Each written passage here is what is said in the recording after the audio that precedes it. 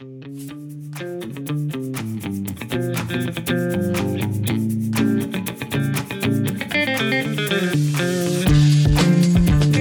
everyone, Shannon Tipton here, and welcome to the Learning Rebels Coffee Chat, where all the cool L&D peeps hang out. While you're here, don't forget to hit the subscribe button so you don't miss out on future chats. Today, the cool kids are tackling building hybrid teams working together while apart. The hybrid working model is here to stay, and organizational leaders will face the continuing challenge of managing these teams.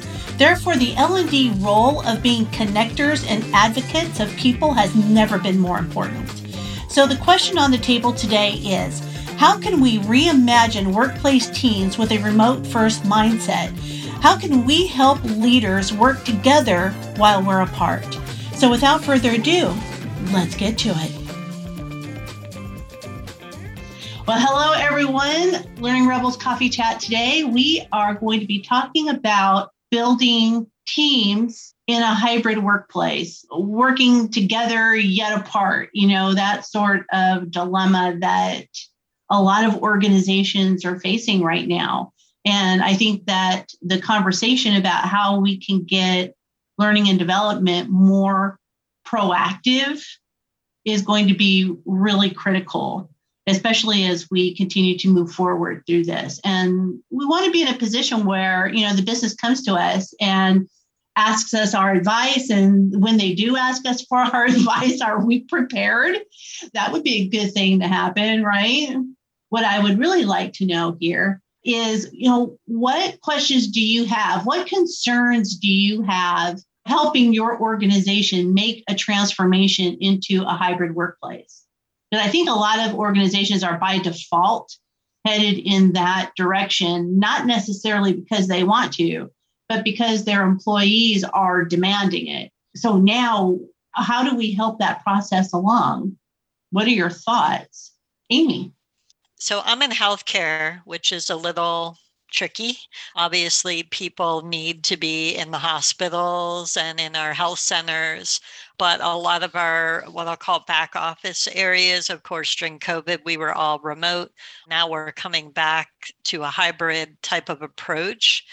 And it's interesting because, they never had that before. So this is brand new to have a remote even approach.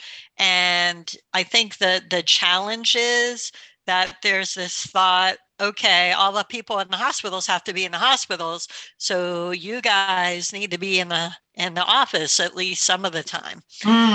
So there's a little bit of a push and pull there, that even though we went all one direction, we're not totally coming back to the middle. We're actually moving a little bit back to the way things were.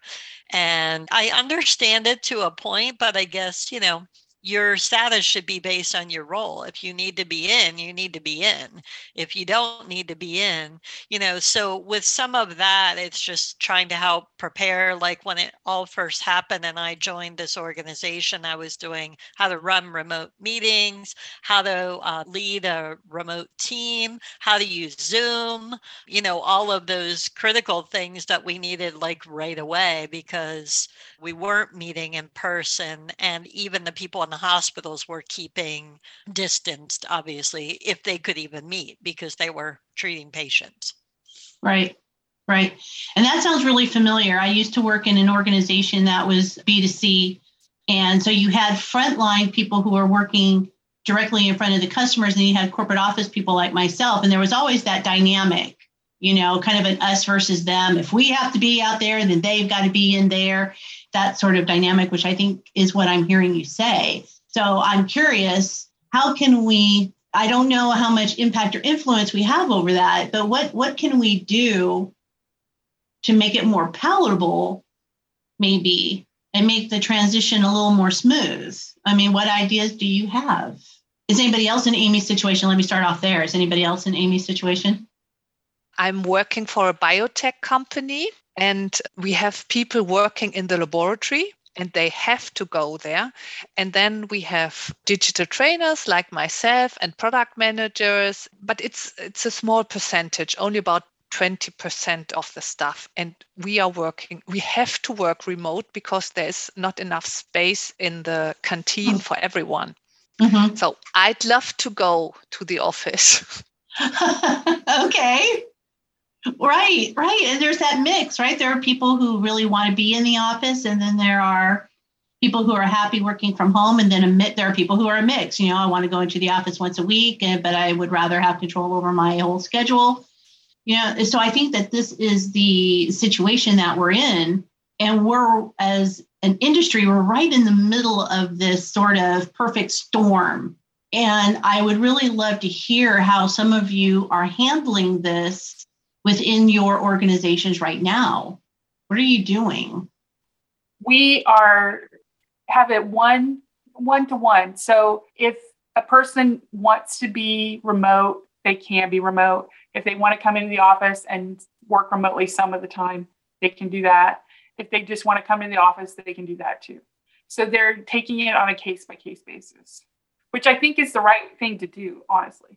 I think it is the right thing to do. Absolutely. To ask people what it is that they want and to ask your teams what they want.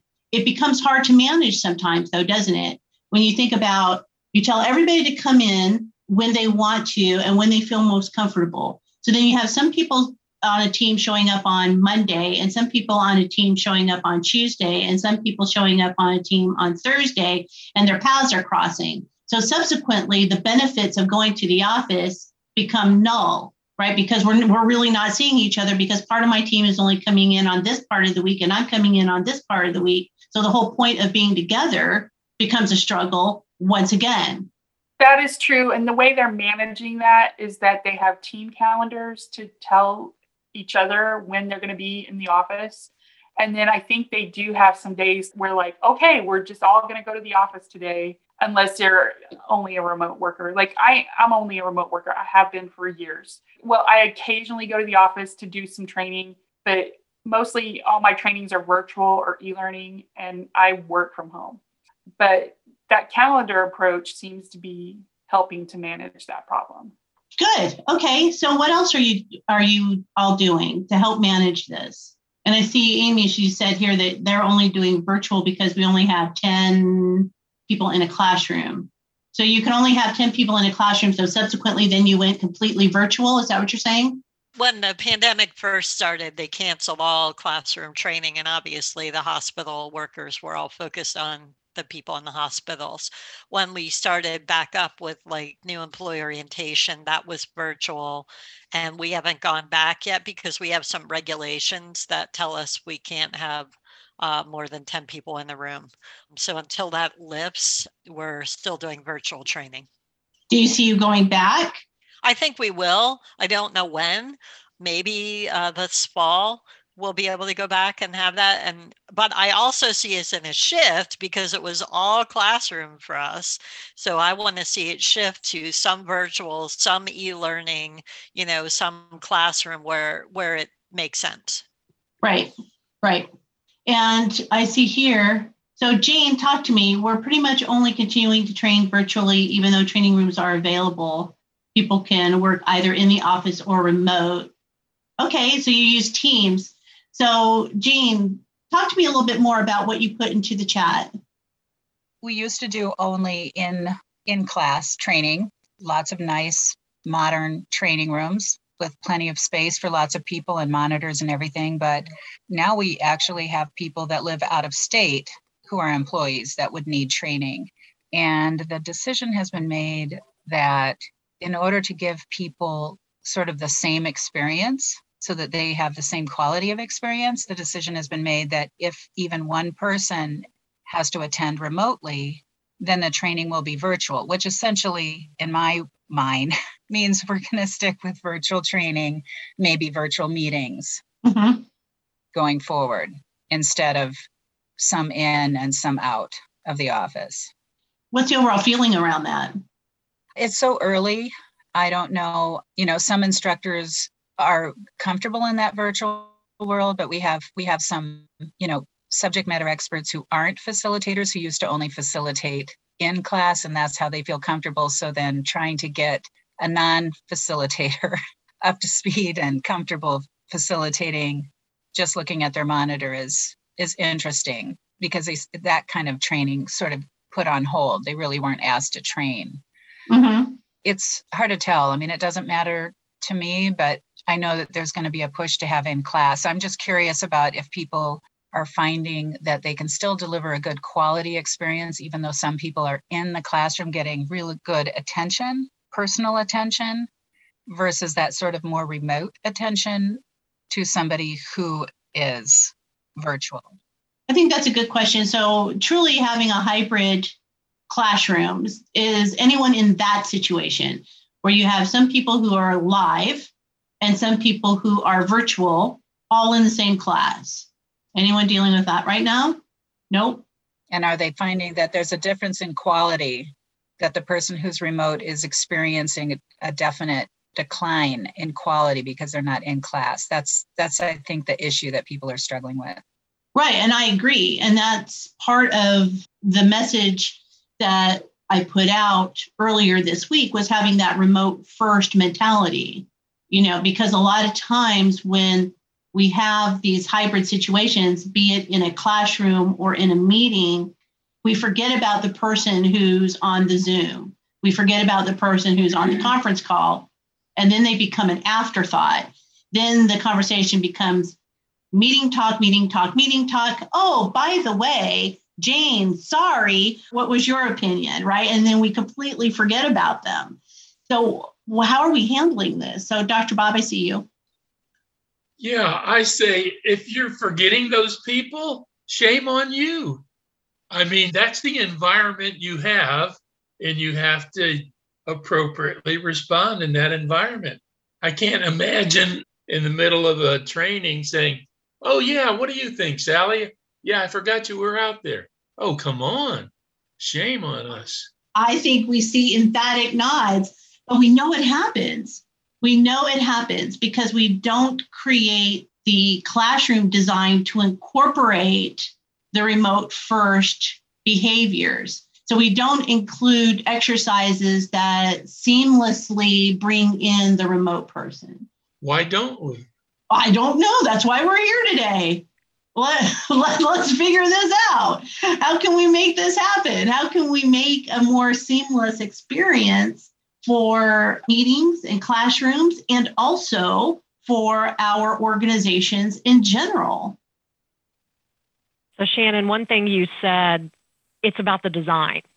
Exactly. This yes. cannot be left up to the facilitators. I've facilitated hybrid meetings and I've designed hybrid meetings, and they are the toughest ones to facilitate, but it goes back to the purposeful design. So it is not, you can't tell a facilitator, facilitate this hybridly. It needs to be started at the, even meeting, you need to start it at the design level. So what's the purpose and how are we going to do this so everyone has a voice, can be included, it's seamless, and everyone has an equitable experience? But I think when you said design, that's just it right there. It has to start with the design. Right, not leaving it up to chance. No, it has to be intentional and thoughtful and done before the day of the meeting, the day of the training, before you walk into the meeting room. Oh, how am I going to do this? It's too late. Right. It is too late. And some facilitators are better equipped than others to handle these sorts of situations on the fly, right? And especially those who have only done classroom. If you've only done classroom, then that paradigm shift to including people who are virtual, or that mindset shift, becomes difficult. And I think having that in the design, that thoughtful approach first, really does benefit. I see Kristen, I see your comment here in the chat. Do you want to expand on that for me? This is nothing new to me. So hybrid environment or live or all virtual was something that I'm just used to supporting a commercial organization, a pharmaceutical, consumer goods industries. So hybrid is definitely the toughest.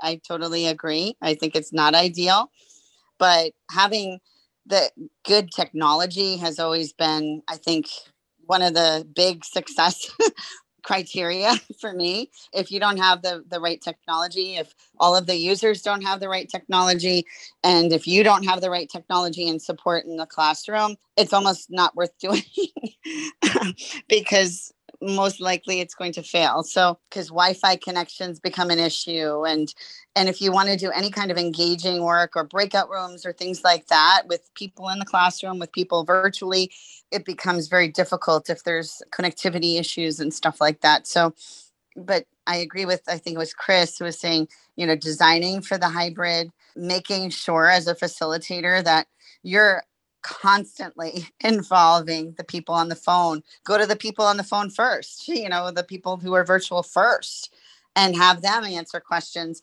You have them on the screen live. So I would always have them on the screen live as if you're doing a virtual workshop, but you're in the classroom. That seemed to be the best way to do it. So even though you've got a classroom, maybe of 15 or 20 people in the room, depending on what the subject is, they're still kind of viewing the virtual workshop, and then making sure people have their cameras on and things like that. If that's something that's, in your culture, that's always helpful.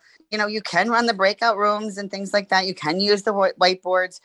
I have users in the classroom environment have their laptops open too, depending on what the subject is.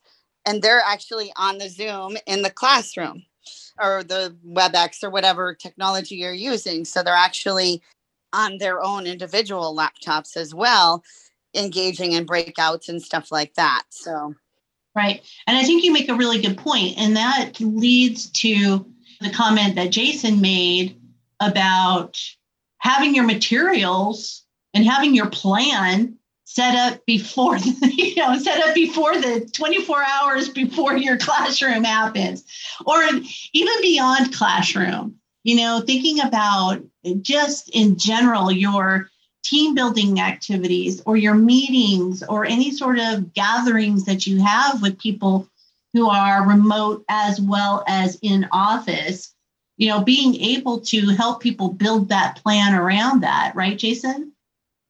Yeah, exactly. And it's not just about the materials either. It's giving the trainers time to practice and get comfortable with whatever that environment is. Even if you just say, okay, let's look at this activity or this item we're going to do, and get them involved in how they can facilitate that in that hybrid environment.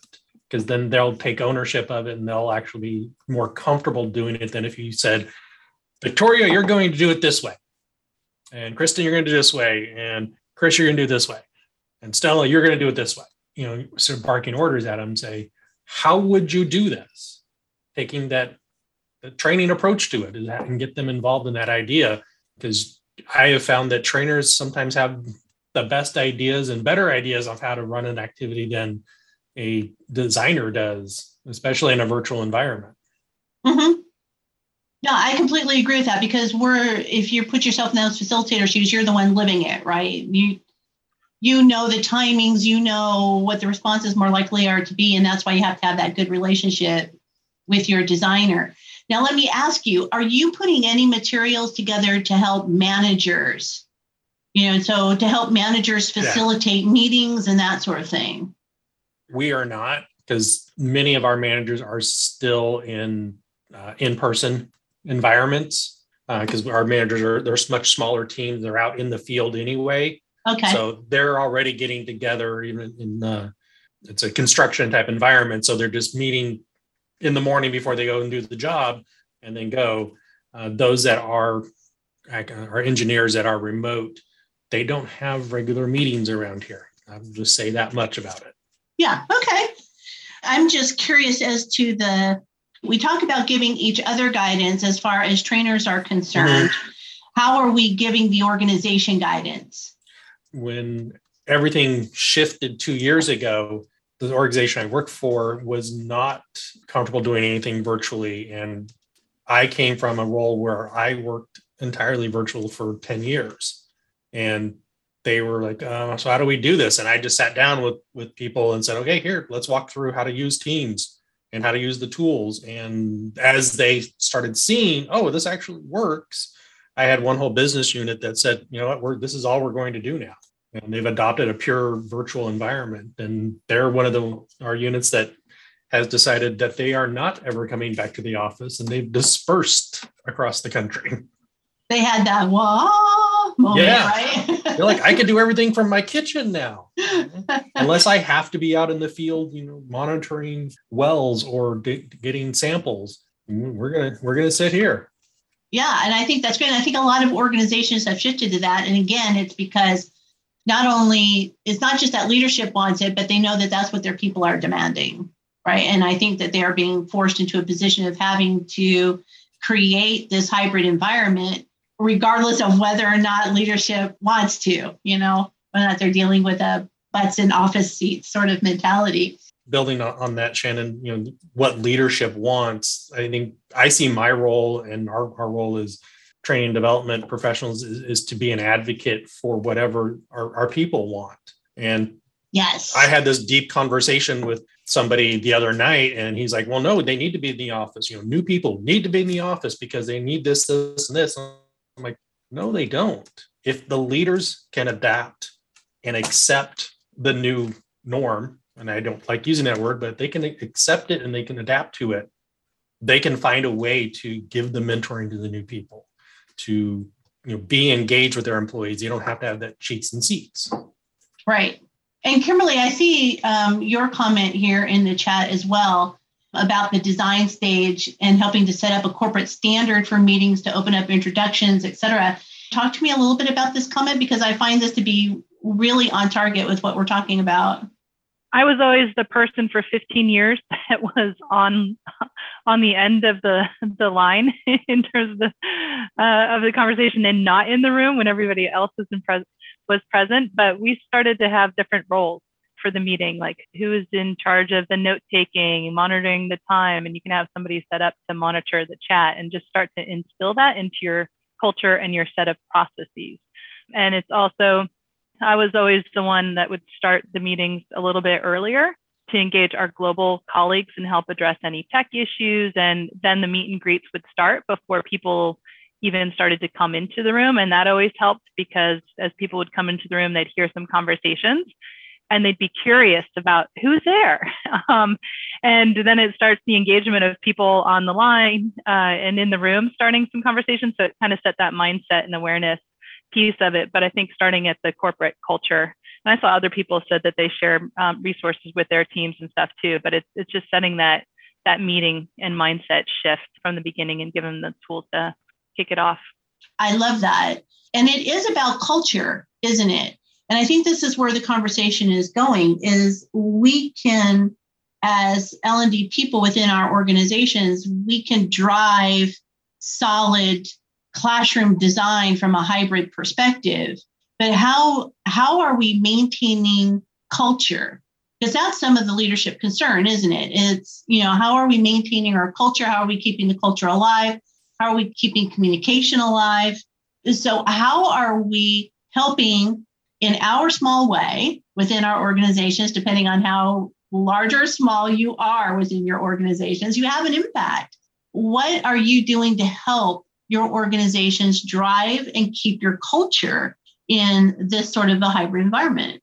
Or what sort of suggestions would you give to your organization today, if you could? I think accountability is really important. So having senior leader kind of advocacy and holding their leaders accountable to make sure that folks are participating, are engaging. One of the things that we have a challenge with is our new leader program became all virtual. So it's kind of a blend of asynchronous, synchronous, one-on-one coach directed, kind of a 6-month program. And we've had people drop out in the middle of it. So pretty high dropout rate. And we're now kind of refocusing and finding out, why are people dropping out? What's going on? And trying to figure out, a solution behind it. But some of the early feedback is that, from the senior leaders, is their question, I don't know if this is the most effective way to train our leaders, and my boss is kind of like, well, until you've taken it, since only 20% of the organization has completed the course, we'll take your feedback later, basically. he didn't say that to them, but that's kind of where his feeling is right now. Let's hold people accountable. Let's get through the program and then give feedback. He's not owning the training. He's kind of the head of HR, but at some point, the senior leadership needs to be held accountable, and they need to hold their leaders accountable. Yeah, and I think there's a lot of cases here of they don't know what they don't know in regards to not necessarily holding people accountable. They certainly know how to do that. But how do we do this in this new environment? This is new to everybody, not just us, but to them. I find that a lot of leadership are less likely to ask questions because they don't want to be in that position of being the question asker, so to speak, or asking for help or an assistant. And so now what can we do and what are our next steps? So I would be curious, Chris, to hear what your opinions are in regards to helping leaders, senior leadership, maintain or get started to maintain their cultures in this hybrid environment.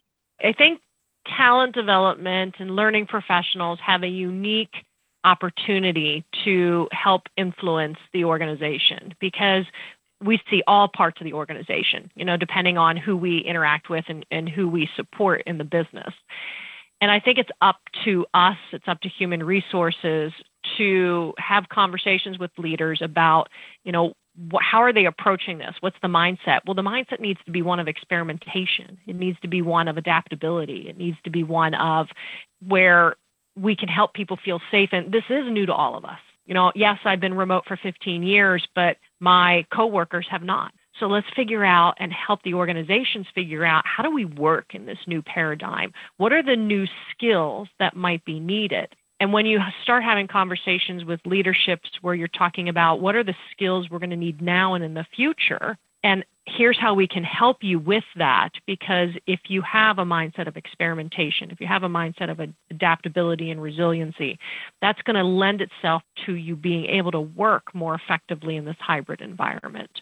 But tying it back to then, and when you work more effectively in the hybrid environment, here's how that equals in better customer experience, better deliverables, productivity. So I think we just have a unique opportunity because, again, we just see the enterprise in a different way. We see those managers, I forget who was sharing, they had a dropout rate. Why do they have a dropout rate? Well, let's dig a little deeper, use our consulting skills and find out, instead of the leader who was saying, oh, it's not the effective way to train. We don't know that. So we're going to dive a little bit deeper and figure that out. So I think that's just, we have that unique skill of the consulting and the advocacy. That's a big word for lunchtime. Advocacy. To advocate for our employees. I just think we need to take that up. It's not just about training. It's how are we helping the organization be successful? And the training is only a piece of it. The resources is only a piece of it. It's influencing.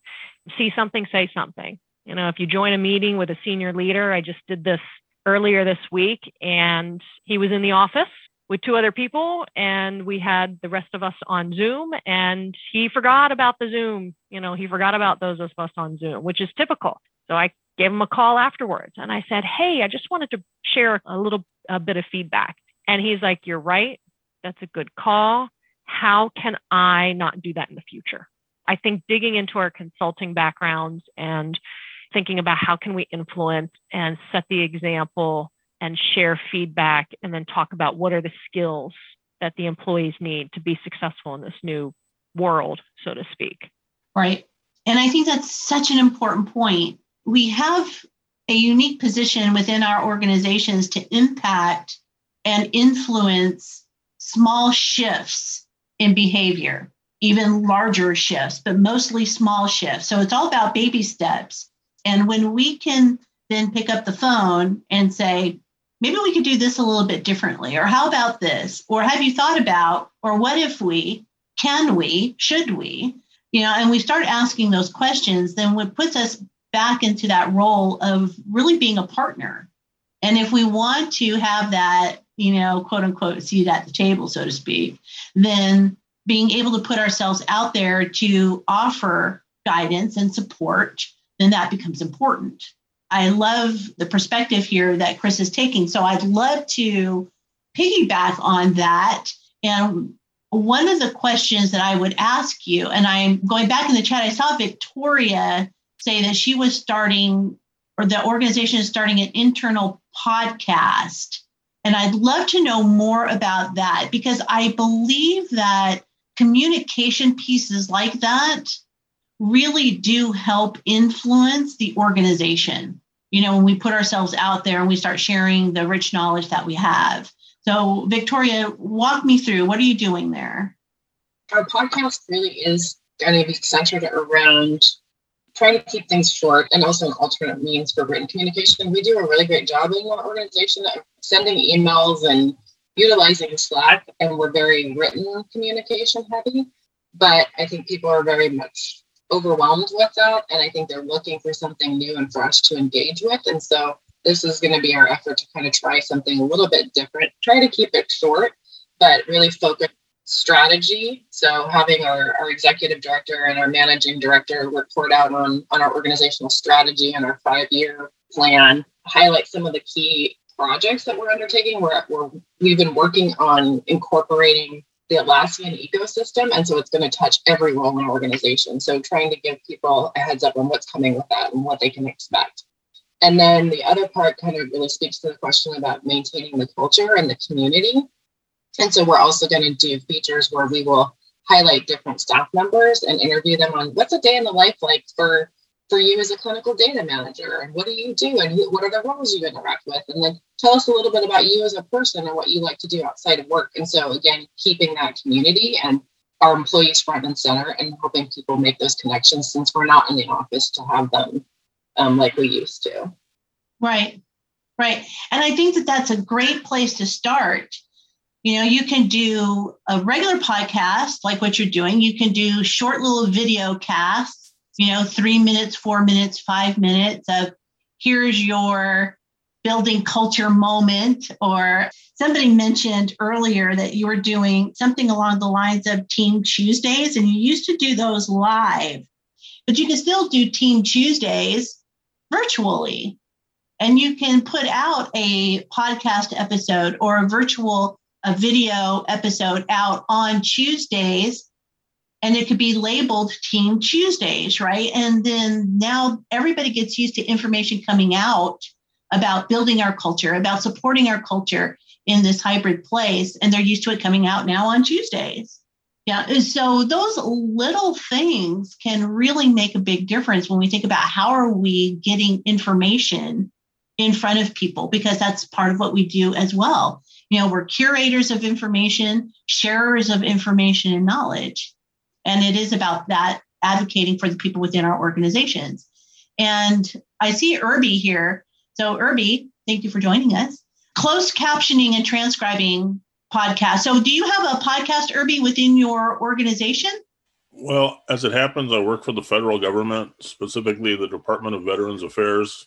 And so, yes, for reasons related to 508 accessibility, we have to, make, again, everything accessible. So, yeah, we're captioning and transcribing podcasts. You talk about the culture of an organization, how far do we go to meet the needs of, our learners? I think that that's great. So then there's lots of outputs that can come out of that transcription, right? Do you use that transcription for other things?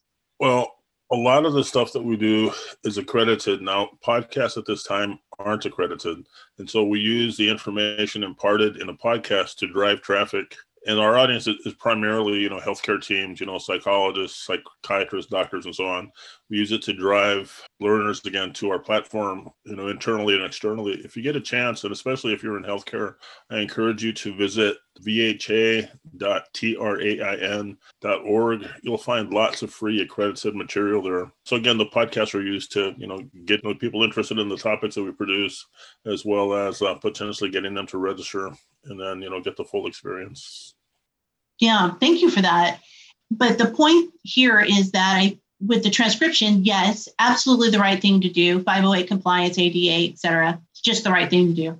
But also from that piece of information, think about how we can take that knowledge. That transcription can be turned into a blog. You could use that to turn it into a script for a video.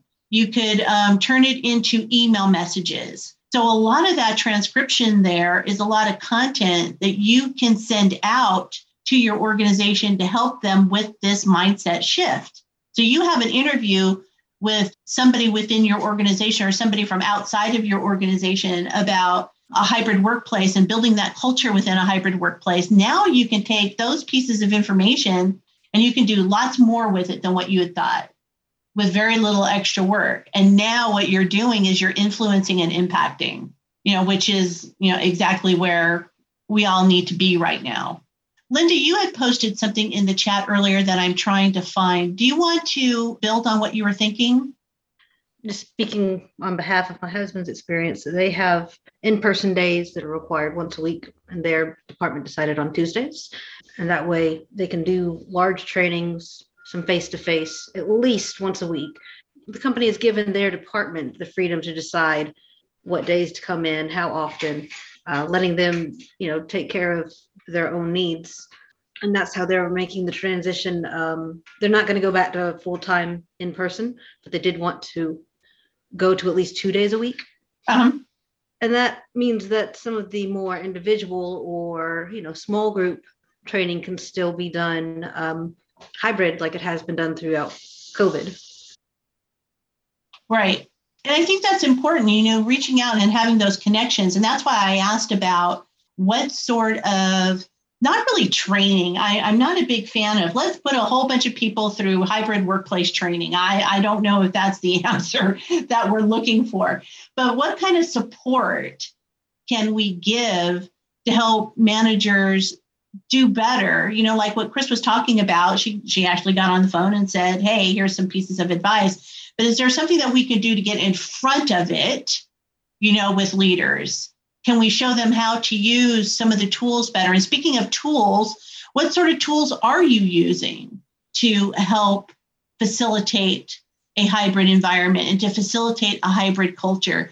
Do you have favorite team building games that you're using or team building activities, or not just like special event activities, but something that you bring into your workplace with every meeting, or do you have lunch with somebody virtually every Wednesday? What are you doing? What are the little things that you're doing that are making an impact in this space?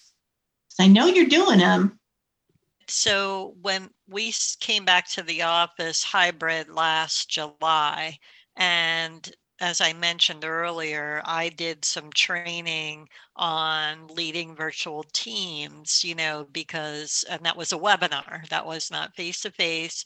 It was a webinar using Zoom to get them to think about how is that different? How do I engage people online? Because people don't always want to talk and they don't feel the pressure if they're not in the room. And then, leading virtual teams, which was very different for our folks because we're all, in the Philadelphia area, we're not all over the US or throughout the world. How do I do that? Because now my team might be, some are home, some might be in the hospital. Now, how do I get them together? How does that work? So providing some team building activities that you could do virtually online, as well as really just how to focus on intentional conversations, because you don't have water cooler moments anymore when you've got people that are hybrid. You're not going to bump into them in the hallway. So how do you be really intentional? What we did find was a lot of the managers said, because I'm trying to stay in touch with my employees, I'm in meetings like all day long with no break. I'm in virtual meetings because they were trying to connect more. And there was also, establishing the trust that those employees that are working remotely are doing their jobs, which I think we proved that they did. But there were still some managers that were a bit untrusting of that. Is that a word, untrusting? It is today. So yeah, there were a bunch of things. I also created a 2-page sheet for managers that just talked about definitions and some tips about communication, some tips about performance management. So it's just a 2-page how to deal with hybrid teams that we then sent out to everyone. And, just trying to provide some support and help since it was a new reality for them that they weren't ready for. Right, exactly. Now, I'm going to ask you guys to do a quick exercise. So speaking of virtual exercises, here's what I would like you to do. I'm going to give you a few seconds. And what I'd like you to think about is how can we best curate information? How can we get information and then send information out? So for example, Amy said building a tips sheet, and Victoria has their internal podcast that they're going to start working on. So what are some ideas that you have about gathering information and then sharing that information out within your workplace? Ooh, look at all these ideas. Teams channels, I love that. We don't make near as good use of Slack and Teams as we could. Dynamic web pages, yes, yeah. Managers resources page on your intranet, Yammer groups for managers, email tips. Yeah, you can do like a once a week type of email tip sheet. And if you use a tool like Feedly or Pocket or something along those lines to gather those pieces of information up, then it makes it super easy. All you got to do is gather it and click send, and off it goes. Absolutely. Communicate information in internal and external company newsletters and on LinkedIn. Yeah, absolutely. You can grab information from LinkedIn, post it on LinkedIn, especially if you have people within your organization sharing. Yeah, team channels, dedicated channels in Slack, searchable and indexed websites. Love it, love it, love it. So Sherry, talk to me about your Google Docs. So you include tips and tricks in your LMS on demand and use Google Shared Docs. How are you using that effectively? We were all forced rapidly to go to online meetings, online calendars, and setting up meetings. And it's surprisingly how quickly people moved to that format. But there was some best practices that weren't always done. People on camera, I mean, I'm not on camera right now, but on camera, reminding themselves to put themselves on mute if they've got some background noise, if they've got kids at home, etc. So we talked to a bunch of the senior leaders and people that were holding a lot of these meetings, and just came up with a best practices and shared them in a Google Sheet so that everybody had access to them. We have an internal intranet that we posted the link on, and people can then add information in there on best practices without naming, but just giving best practices. We also had some film. We recorded some sessions with permission and put it in our LMS on demand on some best practices so that people can go and also view any best practices when you're on a call, and how to share, how to try not to micromanage. Again, just some best practices. Myself, with my group, I have a touch base. We arrange a touch base and we collaborate online, share screens. We also have another formal documentation that any forms and job aids, if you like, are formalized and put in this format. And then they're rolled out to all management so that they actually have to read them. Mm-hmm. Whether they want to or not, they have to read them and accept them. Okay. And it's just sharing best practices. Right. And then the reason why I picked out Google Docs out of all of that is because most organizations are using some form of the Google ecosystem.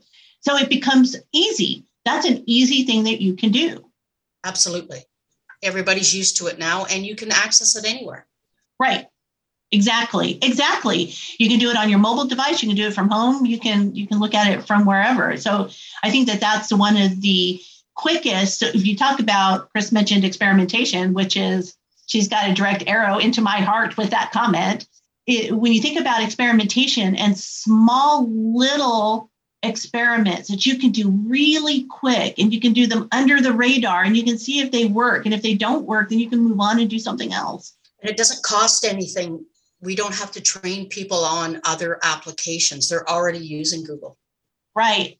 And so now what you're doing is you're making information accessible. And through this, it's these little baby steps, folks, isn't it? It's kind of, if we show them how to do remote first meetings, remote first classrooms, remote first gatherings, then 1 + 1 + 1 equals a shift in culture, a shift in trustworthiness, right? And so it's not a matter of you trying to tackle this big issue all alone. It's I can do these little baby steps. Yes, Sherry? It also opens the door for people to share information, and you're not getting these siloed people working from home and not sharing information. You have no reason not to share the information in a Google Doc. Absolutely. And I like Kimberly's question here. So Kimberly's question in the chat is, do any of you do any organizational network analyses to see who the key connectors are in your organization? That's a great question. How do you know who are the connectors in your organization? Chris, do you have any thoughts around that?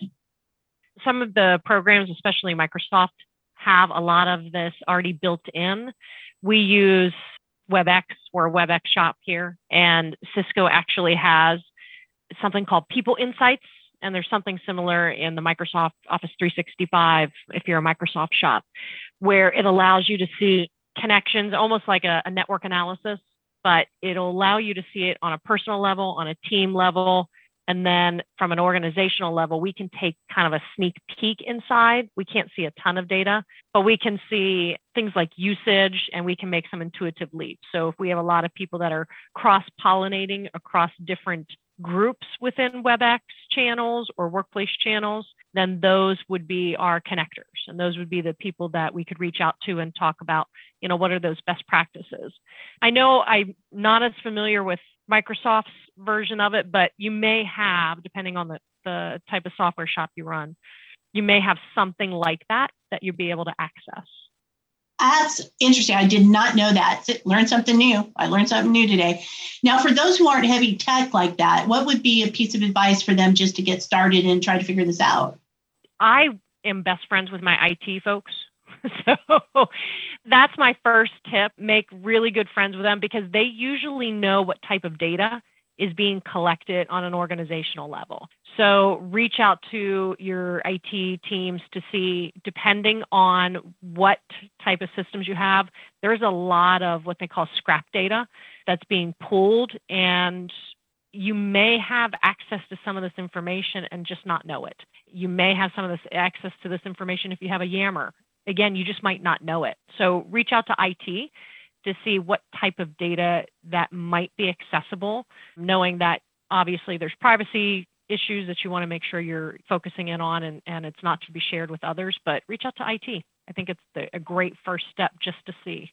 Yeah, and I'd be curious as to whether or not they would know not what people are saying on Teams or Slack, but who spends a lot of time there.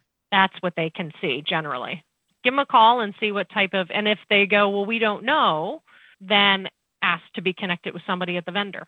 And we partner with Cisco a lot and bring them in to ask a lot of questions. So if they don't know, ask them if you can get on a call with your vendor. Yeah. And it might just also require you just getting down and dirty and spending some time searching around and asking people, who do you go to? So you can go to sales and say, who's your go-to person? Who's the go-to person in finance? Who's the go-to person in IT? And you can have those conversations with them. And not because you want to turn them into coaches or mentors. You just want to ask them their advice as far as when it goes to connecting and sharing information. What are your best tips? What are your best ideas? And then you can share that, right? And I see Sherry talking about pulse surveys. So yes, pulse surveys across the organization. All of this data could be a whole entire conversation in of itself. But we are at the top of the hour. And, as always, time flies when we're all together. And this was a really good conversation. We kind of took it from all four corners, of the world, so to speak. And we investigated under the hood of the car to see where we could go with this. And I'm loving all of the input and tips that you all shared. So thank you for being here today. Anyone got any big plans this weekend? I'm just enjoying spring. I don't know about anybody else, right? I see lots of nods. It's like, yes, some warm weather. It snowed here yesterday.